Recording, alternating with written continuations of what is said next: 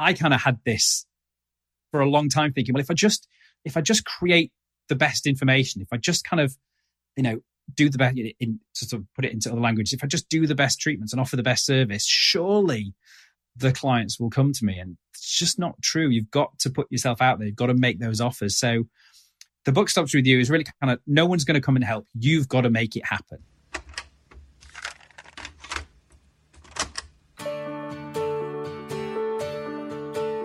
Hi, I'm Adam Chatterley, and this is the Beauty Business Podcast. It's a podcast for people who run a beauty or wellness business. Basically, if you provide treatments or services for your clients, then it's for you. Now, whether you're a skincare expert, a lash technician, a massage therapist, esthetician, permanent makeup artist, waxing specialist, whatever your area of expertise, if you'd like to have more prospects, more leads, and more clients than you can handle, and if you'd like to be making more money whilst having more fun than you think should be legal, well, you're in the right place. So whether you're starting out or you've been in the industry for years, I'm going to be giving you the lowdown on the tools, strategies, techniques, and systems that will help you. Plus, I'll be offering some inspiration and philosophization to ensure you start having more fun and, more importantly, you're making more money in your beauty business as quickly as possible. We're proud to now have over 1 million downloads worldwide and hundreds of 5-star ratings and reviews. This is the podcast specifically for independent beauty business owners. So if you want to check out all the episodes, the guides, the downloads, the links, and the giveaways, or you want to say hello and maybe ask a question, just head to beautybusinesspodcast.com. Hello and welcome along to another episode of the Beauty Business Podcast. I am thrilled to have you here for another episode. So come on, pull up a chair, let's sit down, let's have a chat. Now, I just wanted to say thank you so much for all the messages I've been getting recently about the podcast. Yes, I've been a little bit more sporadic with it recently, and everyone's sending me messages saying they're so glad it's back. They're so glad that we're producing the episodes again. That's been amazing to really, really hear. In fact, on a recent Facebook Live, bit more on that shortly, loads of people when I was on the live were saying how much they love the podcast, how much they've missed the podcast, how much they're glad the podcast is back. So that's been really, really great to hear. Now, if you've recently discovered the podcast, what'd be cool is if you wouldn't mind just hopping on over to iTunes or whatever app you listen to it on, leaving the podcast a quick review, even just a rating where you can just kind of click a number of stars or something like that. But if you've got an extra couple of minutes, leave me a quick review. Tell me what you think. Tell me what you'd like to hear more of. Tell me what you love, hate, anything like that. That'd be really nice to hear. Now, before we get into the rest of the show today, which is a goodie, trust me, I want to let you know I'm looking for a few smaller beauty business owners who want to add kind of a couple of grand, 2 to 3K a month in revenue to their business every month over the next 8 weeks. We've got, if you haven't heard, we've got a program that we call Money, which does exactly this. And it's been doing exactly this for about the past 18 months with the people that have been running through it. But we've taken on board a lot of the feedback that people have given us, and we've kind of made some changes, some tweaks to it to make it, I think, even quicker and easier to get through the program and to get the results. And we want to test it out just to see how quick we can get you through there and how quickly we can get those results, that extra money, that 2 to 3 grand coming back in again. So I'm going to be working directly with just a small group of beauty business owners, giving you my personal attention to see just how much we can bring in revenue over that 8 weeks.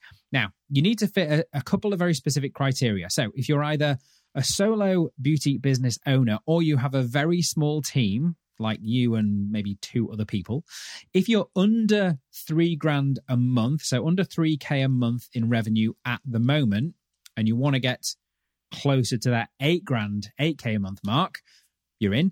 And if you can commit 90 minutes, around 90 minutes per week to work with me over the next 8 weeks, then I want to hear from you. So that's solo or small team, under 3K a month, and you want to get to 8K a month. And if you've got 90 minutes that you can commit each week, not in one block, but over the course of a week, to working with me to get this done, then I want to hear from you. All you need to do is send me an email to adam@beautybusinesspodcast.com and put the word money in there, either as the subject line or just as one word in the email. That's all you have to do. So adam@beautybusinesspodcast.com, and just include the word money in there, and I will reach out to you with all the details and let you know what's going on.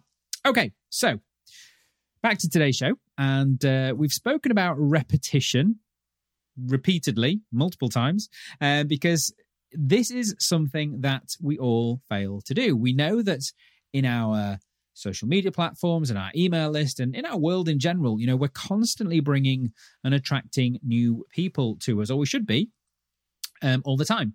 And we kind of forget that those new people, when they come in, they weren't with us from the beginning. So they don't know our journey. They don't know what we do. They don't know all the nuances about our business. Hopefully they've been brought in by something that resonates with them. But, we need to keep telling people what we're doing, reminding them who we are, what we stand for, particularly. So what we stand against and what we stand for, because that's really the thing that's going to help you stand out in your marketing these days.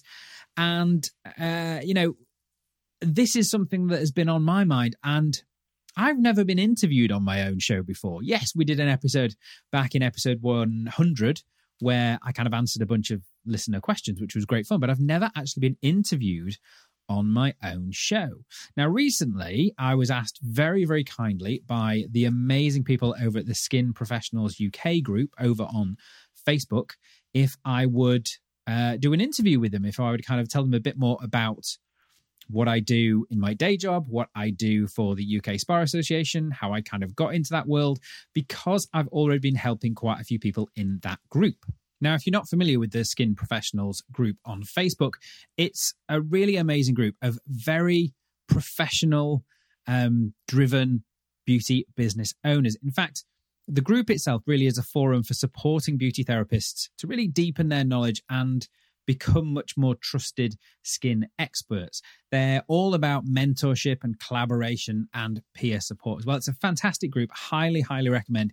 If any part of what you do in your business is to do with skincare, then I highly recommend you go and join them. If you want to find them on Facebook, they are Skin Professionals UK.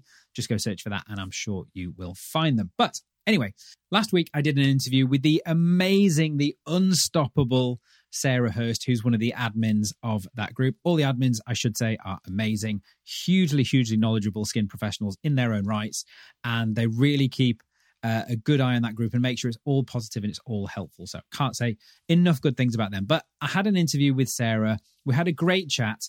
And whilst it was initially kind of supposed to be about my background, we got into some really good, deep business discussions. Things we touched on were things like, the business lessons that I've learned in the past that I've helped me get to where I am, and I try and pass on to as many of my clients as I can. Also, some of the biggest myths about our industry that are still kind of pervade around there. But also we got into what I think are some of the most important strengths that you need to have as a beauty business owner in today's world, as well as still some of the key frustrations that I have, both about the industry and about the way that business owners believe they need to be running their business. We even got so deep as to end up talking about legacy. So it really was a fantastic interview, and I thought it would make an amazing episode to share on the podcast with you guys, partly for the insights that are in there, but also partly to kind of reintroduce myself to you if you are new to the podcast and you'd like to know a bit more about my background and how I came to be doing what I do, and also some of the other things that I do kind of behind the scenes as well. So without further ado, what I will do now is I will hit play on the button for the interview. And like I said, if you want to go and check out the Skin Professionals group, just go and look them up on Facebook. So welcome to tonight's webinar, where we welcome Adam Chatterley of the Spa Association and as a beauty industry coach. I'm Sarah Hurst. I'm one of the Skin Pros UK. And we're just really excited, Adam, to have you here tonight. So tell us how you actually started in this fantastic industry. Like a lot of things in my career, kind of happy accident, to be perfectly honest. I was working straight out of university I was working at a golf club, actually.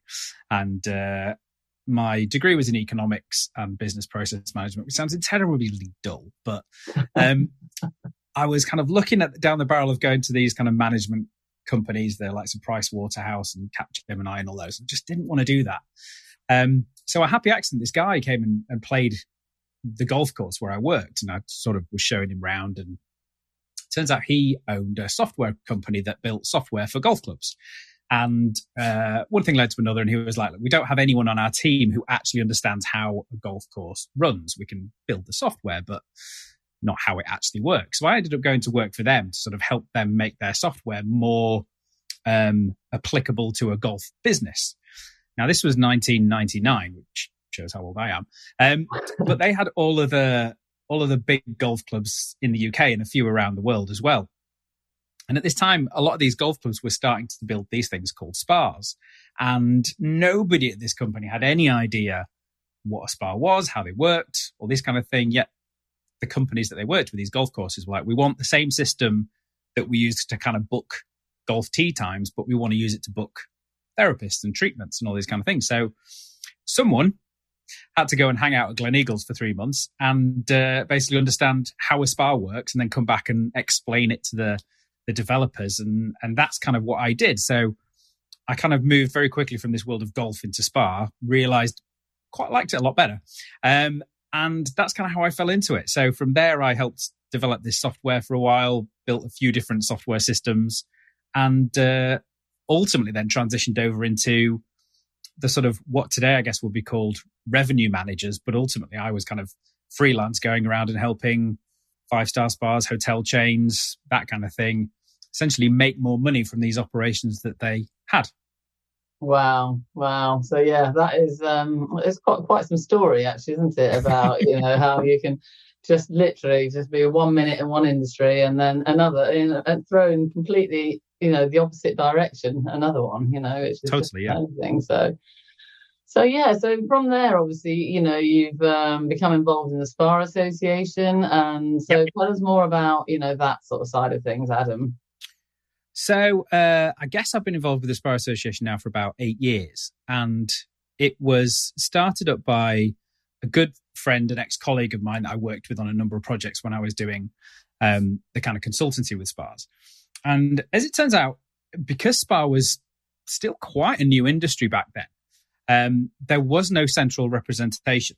So there was no one organization kind of trying to coordinate spas, put in place kind of procedures and standards for spas, also give them a voice kind of to the public, to trade, to press, to government. There was nobody doing that like there are for most other organizations, most other industries. So a good friend of mine called Charlie Thompson started up this organization called the UK Spa Association. And it was kind of running for a couple of years. And I was at an event, some awards or something like that one night. And I was at the bar with Charlie, probably having a drink. And I opened my stupid mouth and I just said, the thing is, I just don't really understand what the Spa Association does. And he turned around and he just went, that's great, Adam. Come on board and help us, get that message across and help us change it. So I did. And that was 8 years ago. So I originally came on board, oddly enough, as treasurer to kind of help make sure that things were paid for. And I've stuck around for a bit. I've been on the board now for the past few years, and I've been chairman I think this is coming up for my 4th year as chairman. Oh, wow. Okay. So quite a while then. Yeah, I can't seem to get rid of it. So tell us a bit more about now your role within it. Obviously you started out as treasurer, as you say. So what's your role now and how are you trying to move that forward? So essentially for a few years we weren't, we kept going out to the industry and going, what do you need from us? What do you need from an association? Because a lot of the board had never been on a trade association. So we were in the nicest and most well-meaning way, we were kind of making it up as we were going along. So we were trying to provide, this central point of information for spas so they could come somewhere and we'd be kind of disseminating this information so all spas were working the same. We created kind of a code of practice so all spas were hopefully operating the same, treating clients the same, singing from the same hymn sheet. That's still an ongoing thing. So we kind of knew what people wanted, but then, the real kind of situation came about obviously over the last couple of years where the misunderstanding of our industry among people outside of our industry just shone so incredibly brightly, given that, we didn't have our own business classification. We were still classified in the same kind of business category as undertakers, which was just nuts. No one understood how ventilation worked. So as soon as coronavirus hit, they were like, oh gosh, saunas and steam rooms and spas, they must immediately shut because clearly they're a breeding ground for all forms of germs. Whereas actually, a lot of spas are run in a semi-medical environment and probably cleaner than the vast majority of places. And, so a lot of the heads of these organizations, so there was obviously NHBF, British Beauty Council, BABTAC, us, we all kind of had to get together and not only lobby government to kind of get the message across, but kind of on the fly create a lot of information about our business that just wasn't there before. Like there was nobody knew how much this industry actually made, because we had to try and attack it on, from any point we could. And we figured, well, if we can help the government see how much money we contribute to the economy, maybe that's a route that we can go down. So we suddenly had to produce information about how much the economy, the industry makes for the economy. We had to suddenly produce ventilation information about saunas and how, there was a genuine belief that there was no ventilation in saunas, yet, as we very clearly said, how do you think people breathe in there then? So there was a lot of this kind of going on. So we really kind of found our voice and our strength there. And that's kind of rallied a lot for the industry, as it has for the other associations. It's made people understand why having a trade association is so important. So essentially my role on there now is it's run by a board of volunteers. We have 2 paid members of staff. We have a general manager and we have a marketing person. But everyone else is run by volunteers. We have some amazing people on the board. My job is essentially to make sure that we stick to our promises, stick to our messages. Our members are treated fairly. Everyone's voice on the board is heard fairly. We deliver on what our promises are, and ultimately, make sure that we are there both for the industry, but also the consumer within the industry, and make sure that everything is being done as well as possible, as correctly as possible across the board. And that's great, because we really do need that. As you say, I think it really did become so apparent during the pandemic, as you say, and I remember sort of seeing a lot of the good work that was going on with these associations that were, as you say, and it was good that you all came together and did that really, really good work and put us forward towards the government. I'm not sure completely how much they actually listened, though, sometimes. Oh, a lot more than people realise, I think. Okay. I hand on heart know that if it hadn't been for the work of certainly our general manager, Helena, Leslie Blair and the British Beauty Council, then we would not have been opened when we did, because the ignorance, the level of understanding of what our industry does, how much it's valued both financially, but how much it's valued by the general public, how much it's needed. There was so much ignorance involved that honestly, we'd have been shut for months longer if that kind of, beating down of doors wasn't going on. And plus, there was the added complication of the different countries. Everyone had their own rules and made their own decisions. So that had to be kind of disseminated out to the spas and everyone as well. So it was a hugely challenging time, but just so incredibly rewarding. And it's so nice now. I just was at an industry event a couple of weeks ago, and literally every single meeting I had, people came up and said, I just want to say how valuable the information you were putting out was, because we knew when we heard it from the Spa Association that it was true and it was fact and it had been checked and it wasn't just what someone heard a rumor about. So yeah, it's been a huge shift over these last few years. Hugely proud to have been involved in that, but obviously the lion's share of the work from our side was certainly by Helena and Yvonne, who is our current general manager now. Sorry, we have a guest. So yeah, it's as Maria just pointed out, the jokes in Parliament really didn't actually help very much, did they? In some no, they really didn't. So yeah, I think there was. Well, actually, they did not help, but they did cause a storm that helped us rally, and it actually gained a lot of support. So while I will never say it was a good thing, it kind of was a bit of a rallying cry. So it helped us kind of really push an agenda forward. And people like Caroline Noakes, MP, they kind of saw that, got enraged and helped us push our agenda forward. So whilst it was never a good thing, I think it gave us that extra kind of shove as a whole of an industry to kind of really, get our I think voices heard. certainly Caroline's name suddenly became very well known in the beauty industry. It suddenly was, Suddenly, like, who's Caroline Noakes? Now we know. She was a hot So, ticket. on a personal level, I'd like to say thank you very much for actually, standing up for our industry. You and Leslie and the others, who did that work for us, because it was just amazing. And as you say, I'm hugely grateful that you fought our corner as hard as you did, as a clinic owner myself. So yeah, that was brilliant. So on a personal level, I always say this industry's been good to me, and that's why I do the work on the board that I do, because it's given me a great life. And if I can give that kind of little tiny bit back to it, then you really did. So, and we're eternally grateful, and I'm sure there's many others on who are listening to this or will be listening to this, back on a later date, that will be hugely grateful for everything that you guys did for us. So tell us a bit about your work then, Adam, as an industry coach, and have you got a particular USP there? What angle do you come at as an industry coach? So I've gone, like I said, I've been doing this for 24 years now, in some guise or other. So it's very much been a journey. I used to be a pure consultant. I would work with the bigger chains, the Hiltons, the Jumeirahs, all that of the world. I lived in Dubai for several years. I was opening up all the hotels and the spas over there. So I'd say I started at kind of the big end, the 5-star end of the market. And that was great for a period of time. But anyone who's ever worked in a kind of a big organization will know the levels of procedure and bureaucracy that go involved with that. We're just getting insane. So I actually made the decision to move away from that. I was getting very frustrated. I'd realized that the thing that gave me the kick out of what I did was seeing the results, getting the results.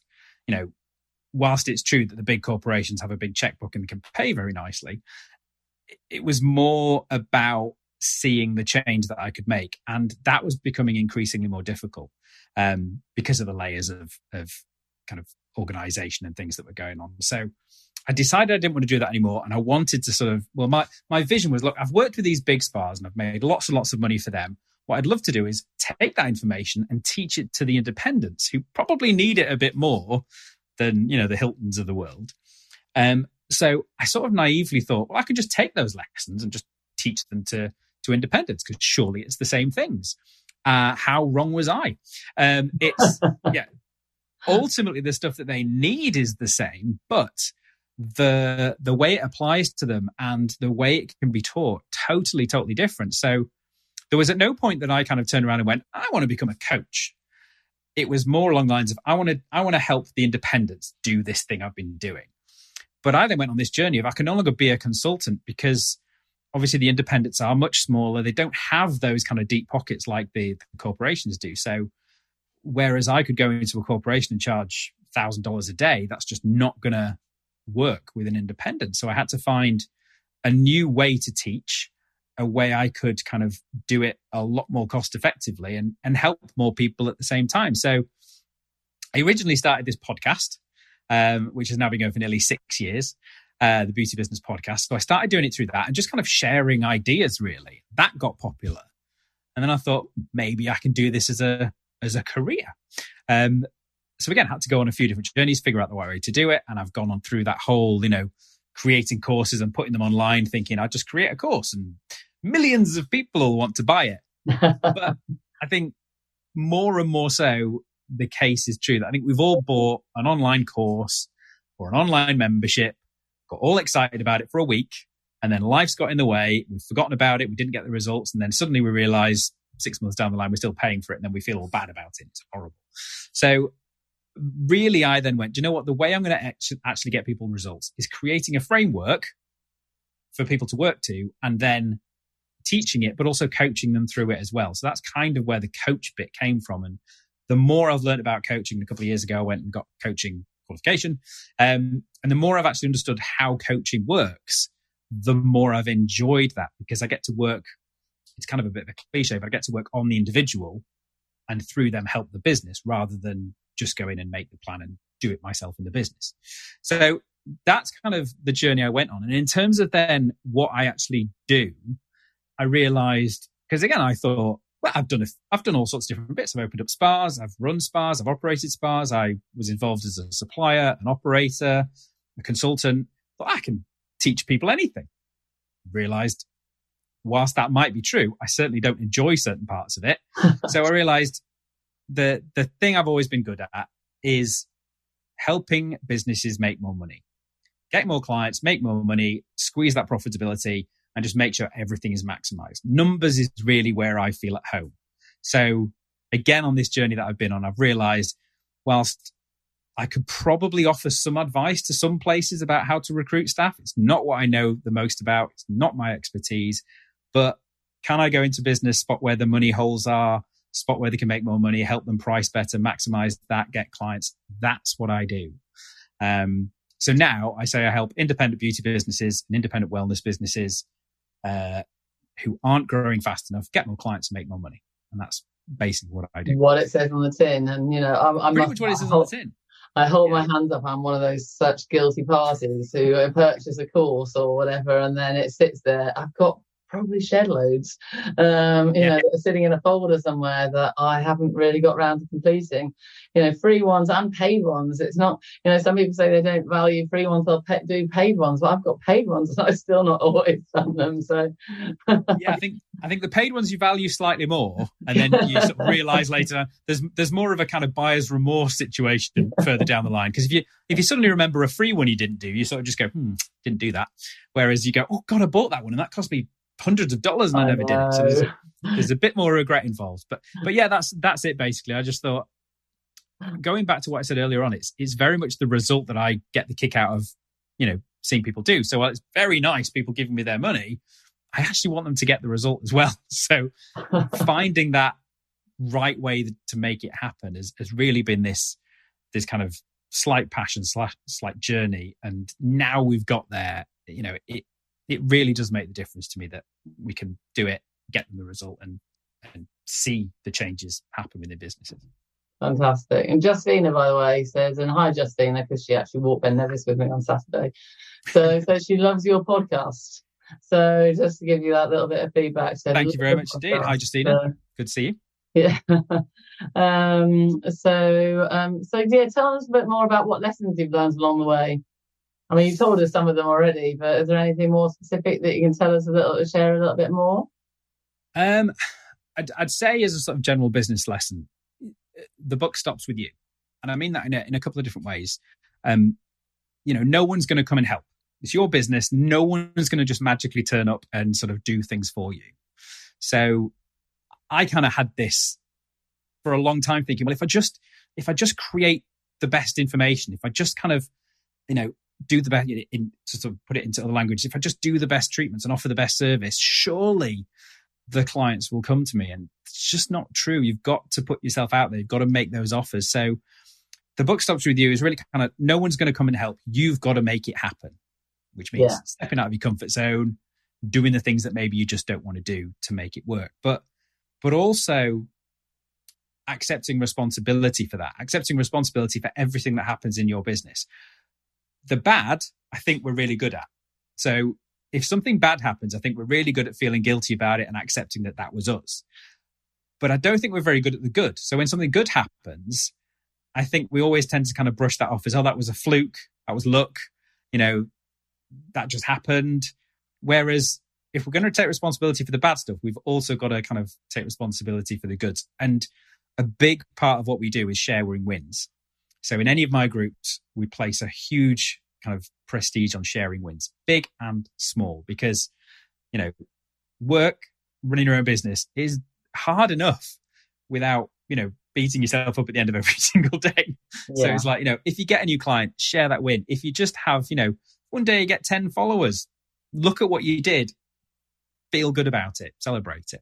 However that I think we're always quite hard on ourselves, aren't we? Generally. Massively. But what really did me come really good, what was so good after the pandemic was sort of the networking and things that became, really apparent. Where I think as a clinic owner, I think it can be it could be prior to that, it can be really lonely. And I think still, obviously, for certain people, it can be really a lonely business as a business owner. So you do, and I think it's quite hard on yourself. But, I think now we've got what came out of that pandemic was so much more sharing, and people then sort of helping and assisting and maybe giving you that pat on the back that as a business owner you don't always get. So you sort of not so good at maybe giving it to yourself, if you know if you get what I'm saying. Absolutely. And the other thing is just, kind of on the same lines, but, don't lose sight of your why. Don't get so bogged down in the work stuff, the dealing with clients, the rearranging appointments, the late cancellations, all of the things that we've still got going on now. It's very easy to get disillusioned. And I've had so many people come to me recently and say, I think I've kind of fallen out of love with what I do. And again, it's very easy to do that when a day's not going very well. So always come back to, why did you start this in the first place? What was your motivation for doing it? And keep reminding yourself of that, because I think that's the only way to kind of get through those tough days is to keep reminding yourself of why you decided to do this in the first place. And if that does change, how can you get that back, or can you find a new why to keep pushing forward? Yeah, cool. So tell us a bit more about the industry. How's it changed over the years? God, massively. I mean, I see the industry as much as it's very difficult sometimes, because obviously we are all one industry, taking everything from spa right through to beauty. We are one industry, but there is a sort of a difference at some point. I would say from a spa point of view, when I started, it was very much seen as a treat. It was something that is quite elitist. And, you'd do maybe once a year and it was a gift, and it was all about the pampering side of things. Whereas nowadays, and again, probably taken a leap after COVID, now it's much more seen as part of a true wellness kind of regime. It's for everybody, and, it's more about how it makes you feel rather than just the pampering side of things. I mean, beauty has changed even more. Beauty used to be just about the surface level, the outside side of things, whereas now hugely shifting, and it has been shifting for a while, but, so much more about, again, kind of how you feel, but that sort of inside out kind of beauty, that sort of the things you put inside your body is more important than the stuff you put on it. The 360 approach, as we call it. Exactly. Yeah. And also, I think from a client's point of view, just they want to see the results. Yeah, I was about to say it's about results, actually. That was the word coming into my head. It's results, isn't it? Massively. And there is an element of, and how they feel when they're having the treatment, but actually I think the results is more important. And what I see is actually the feeling is after the treatment. It's because obviously it's the confidence that it can give, because they look amazing, and therefore they feel amazing, and therefore their confidence grows. Absolutely. I've said for years, nobody comes to you for a facial. They come to you for how that's going to, what it's going to do from the other side. Is it going to make them feel better when they look in the mirror, give them more confidence, make them feel younger? It's that. It's nobody comes to you. I used to make the joke with waxing. Nobody wants waxing. They want the results. Totally. Exactly. Yeah. I mean, I think there is something with a facial sometimes. I mean, I must admit there are times where I just love going and having a nice scented facial, which will make me feel amazing, and it's really pampering, and I can chill out. So, and I don't necessarily care about the result. There are definitely times where that's really appropriate, I think. Obviously it will make your skin feel softer or whatever, but you just it's like going for a massage, isn't it? You just want it to massage make you feel possibly the only exception. Yeah, but even massage though, really, if you think about it, there's the result side, because absolutely, I could definitely do with one today, Adam, for my muscles. So, so there is. Well, you just walked up a mountain, Sarah, so I'm not surprised. So there is definitely an element to the need as well as the want and the luxury. But there's definitely, as you say, both sides of it. And I think for me, it's definitely the more towards the result side of treatment based. Definitely. So tell us what you think is the biggest myth about our industry. Oh, okay. Good one. The one that is kind of very surprisingly, and this is through my work on the Spa Association, has been highlighted to me recently, is that it's still very much seen as an industry for those people who aren't very good academically or who aren't very clever to go into. And I couldn't believe that was still the case. But actually the big campaign that we've got going on now is to actually try and shift that belief at at school level, basically, because I was shocked to hear, and we've gone out and done a lot of research on this, but still careers advisors, parents, people who aren't in the industry still see it as, oh, well, that's where you go if you're not doing very well at school. And that was a big shock to me. So that's I think, a huge myth, certainly outside of the industry. In terms of in the industry and people that I work with, the myth so that one annoys me. I think the one that frustrates me most is that people still think that you can't make a lot of money running a beauty business. The amount of people I speak to is like, oh, well, as long as I'm just making enough to get by, that's all I need. And I'm like, no, we can change that. We can make serious money. I've got plenty of clients who are on their own, solo therapists, doing over 100 grand a year. It's entirely doable. But I think the biggest struggle is this kind of belief system that no. As a beauty business owner, you can only just about get by. If you're paying for your costs, you're doing okay. And that's probably the one that frustrates me the most in our industry. Yeah, no, I hear you. I really do on that one. One of our little sayings within the Skin Pros is, I'm not just a beauty therapist, so yeah. I'm not just a beauty, because there is that belief, isn't there? And I think the media doesn't help, because if you ever see a soap or something like that, or whatever, it's nearly every beauty therapist would always be portrayed by somebody who isn't necessarily portrayed as being particularly bright, shall we say? Exactly. So and it's just this rolling thing all the time, and I think it's really important that we change that belief. Massively so, yeah. So we're doing our bit, but it's thank you for that as well. Uphill battle, as it turns out. I can imagine it probably is, and we're hopefully we can be part of that battle as Skin Bros, because as I say, it's one that we feel very passionately about. It's one that the five of us have sat down and had some great conversations around that one. So in your opinion, what's the most important strength someone needs to be successful in the industry? Resilience. Yeah. It's probably the biggest one. Resilience in any business, to be honest, because when you're running a business, you're going to have crap days.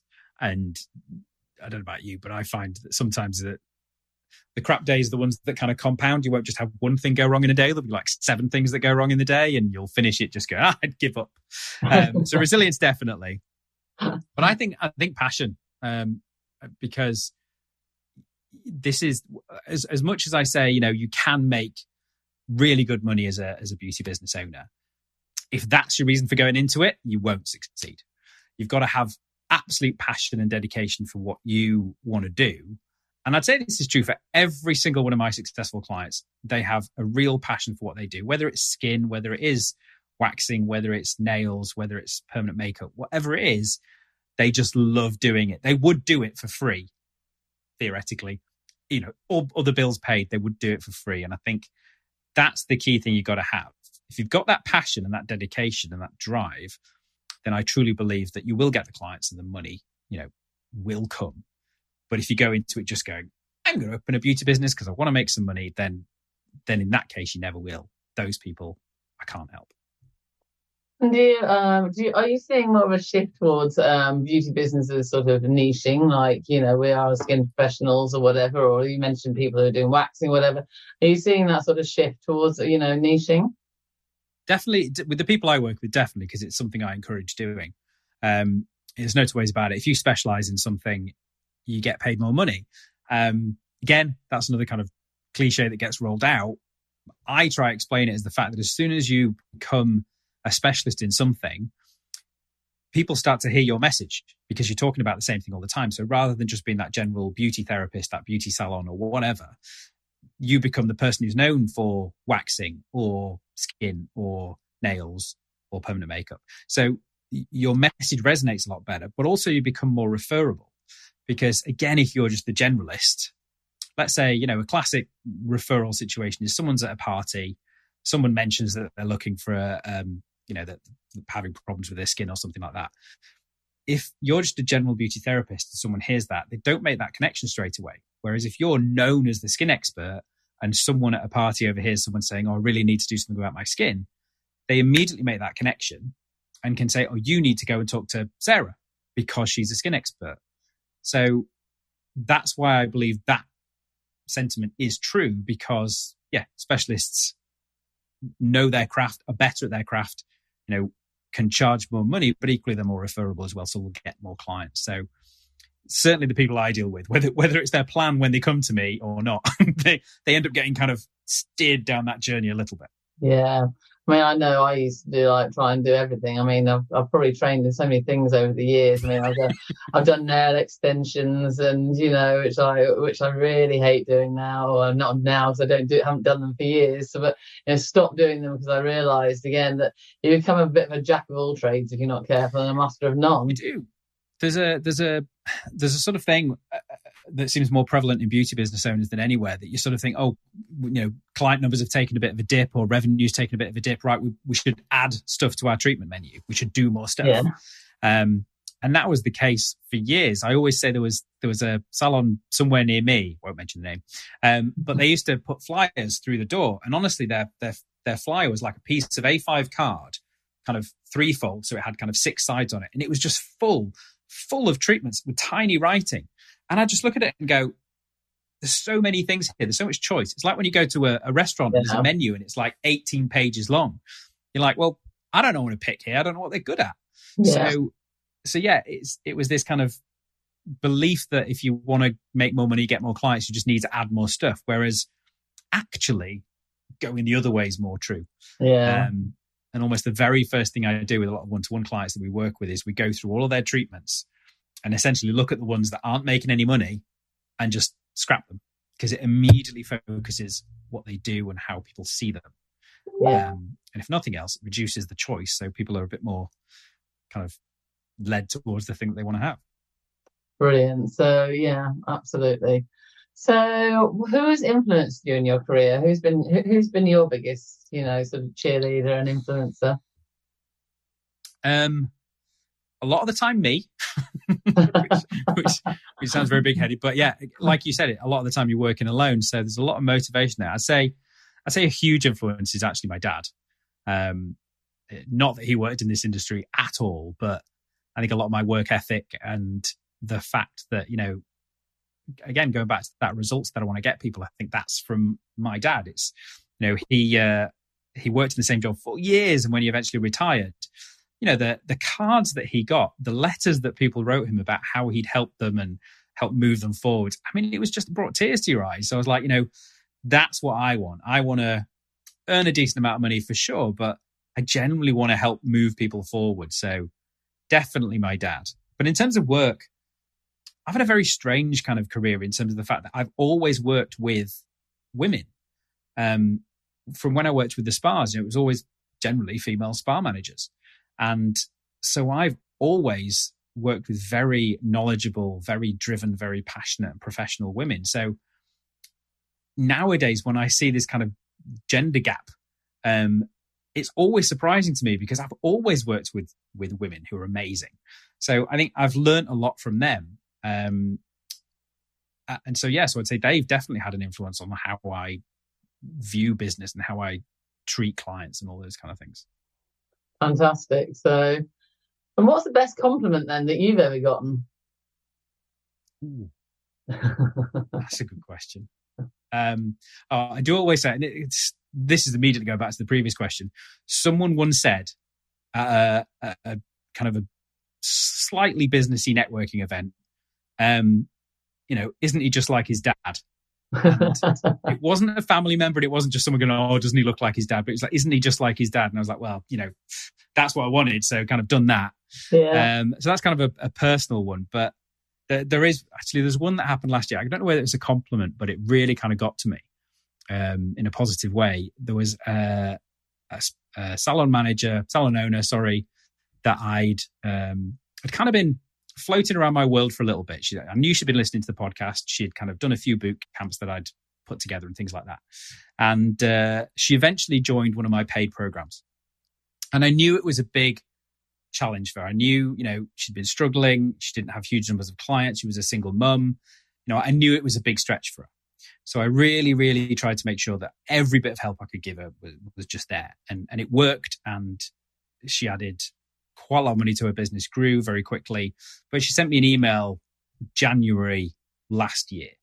And she basically just sent me an email saying, thank you. For the first time ever, I've been able to buy my kids the things on their Christmas list.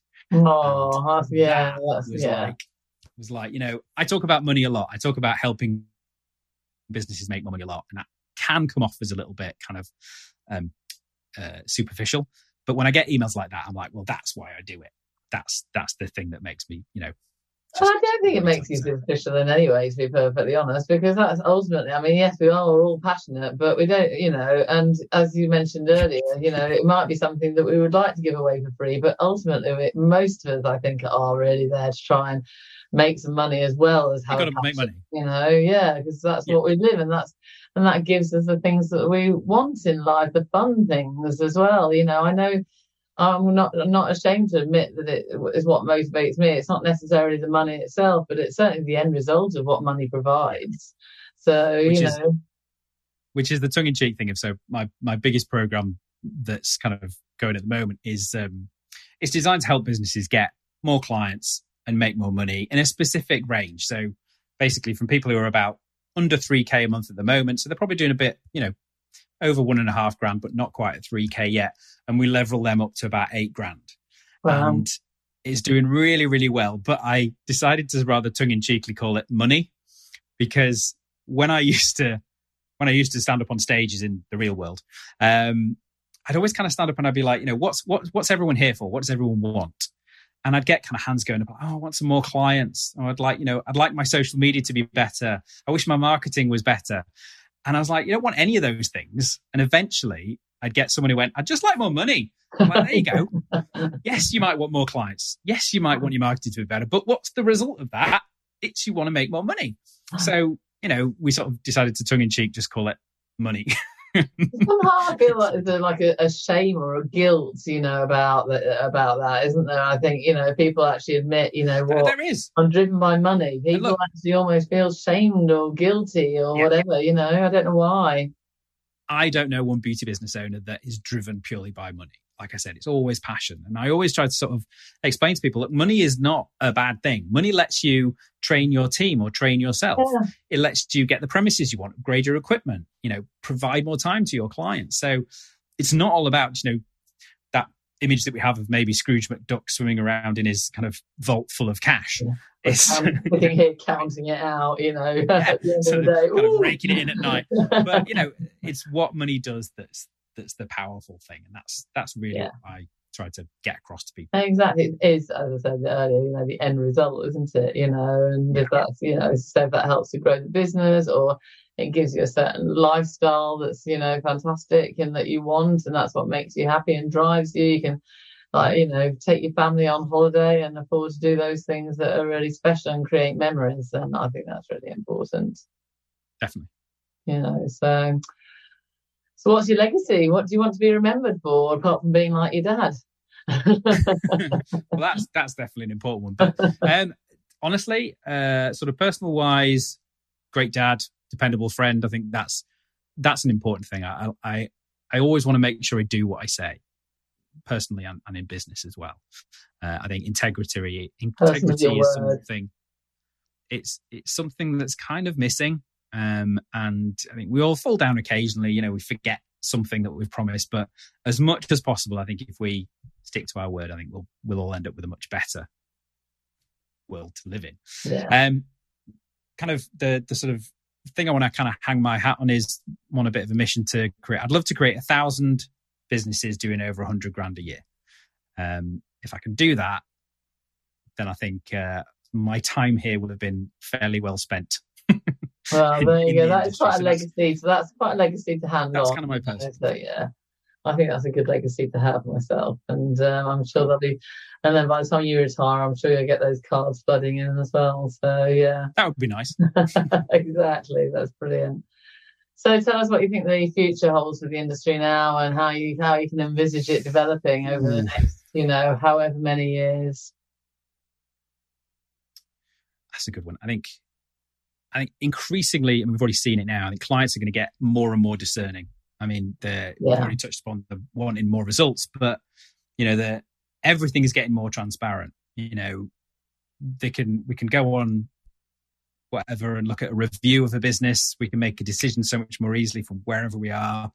So I think that side of things is definitely going to make things kind of harder on the one side, but also weed out some of the less professional places. So I think it is kind of raise standards up quite a lot.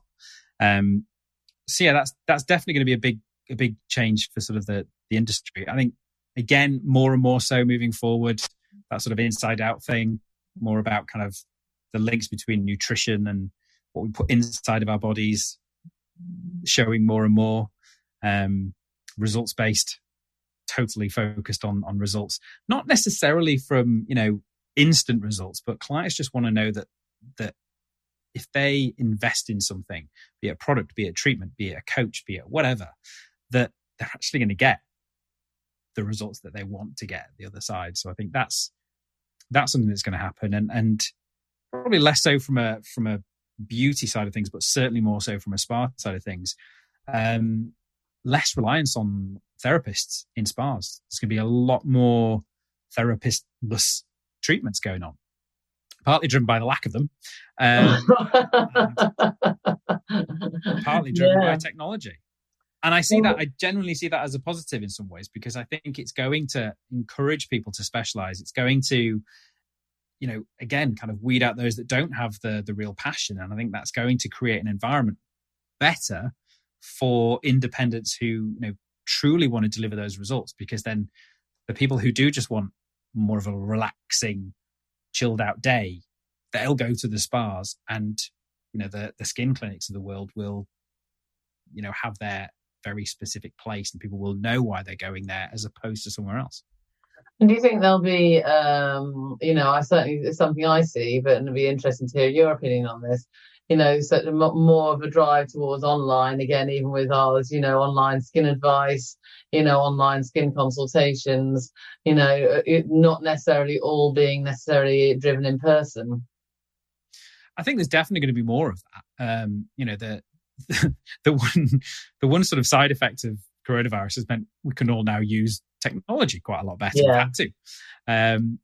So there's definitely going to be more of that. And I think that's going to allow us to leverage our time a lot better and be a bit more location independent. I'd hate to see it completely go that way, because I think there's a huge amount involved in the power of touch and that personal connection. But yeah, I mean, I have clients. I had one client who always springs to mind, and in coronavirus, naturally, she is a skin expert. She's based in the States, and she switched over to doing some online skin consultations. And it went so well, she started charging for her online skin consultations.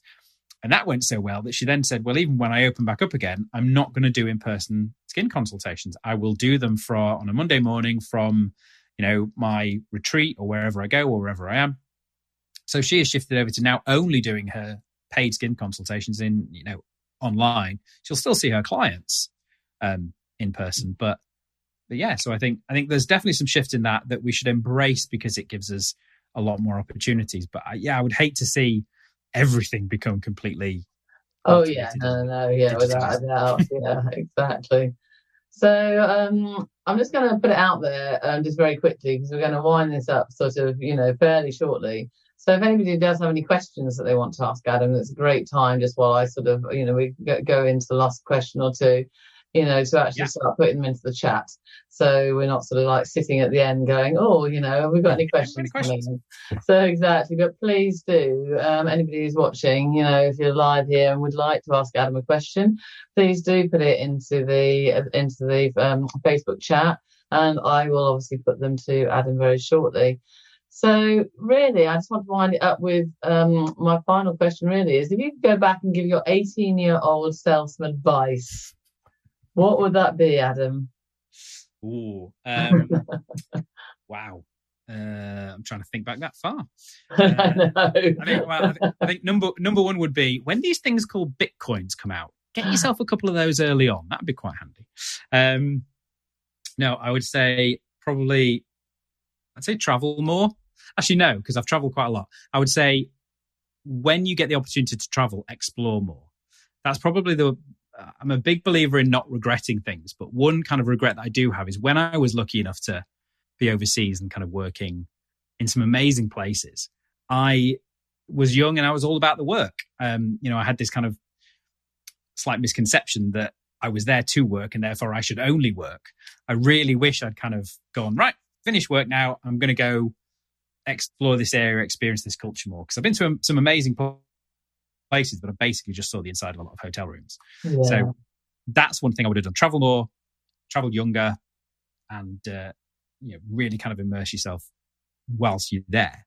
And the other one, just business doesn't have to be boring. This is something that I've kind of grown into a lot more over time. Again, from when I was younger, you sort of do things the way that you believe they should be done, and everyone around you makes you feel like they should be done. Whereas once I got a bit older and a bit wiser, I was like, actually, business doesn't have to be dull.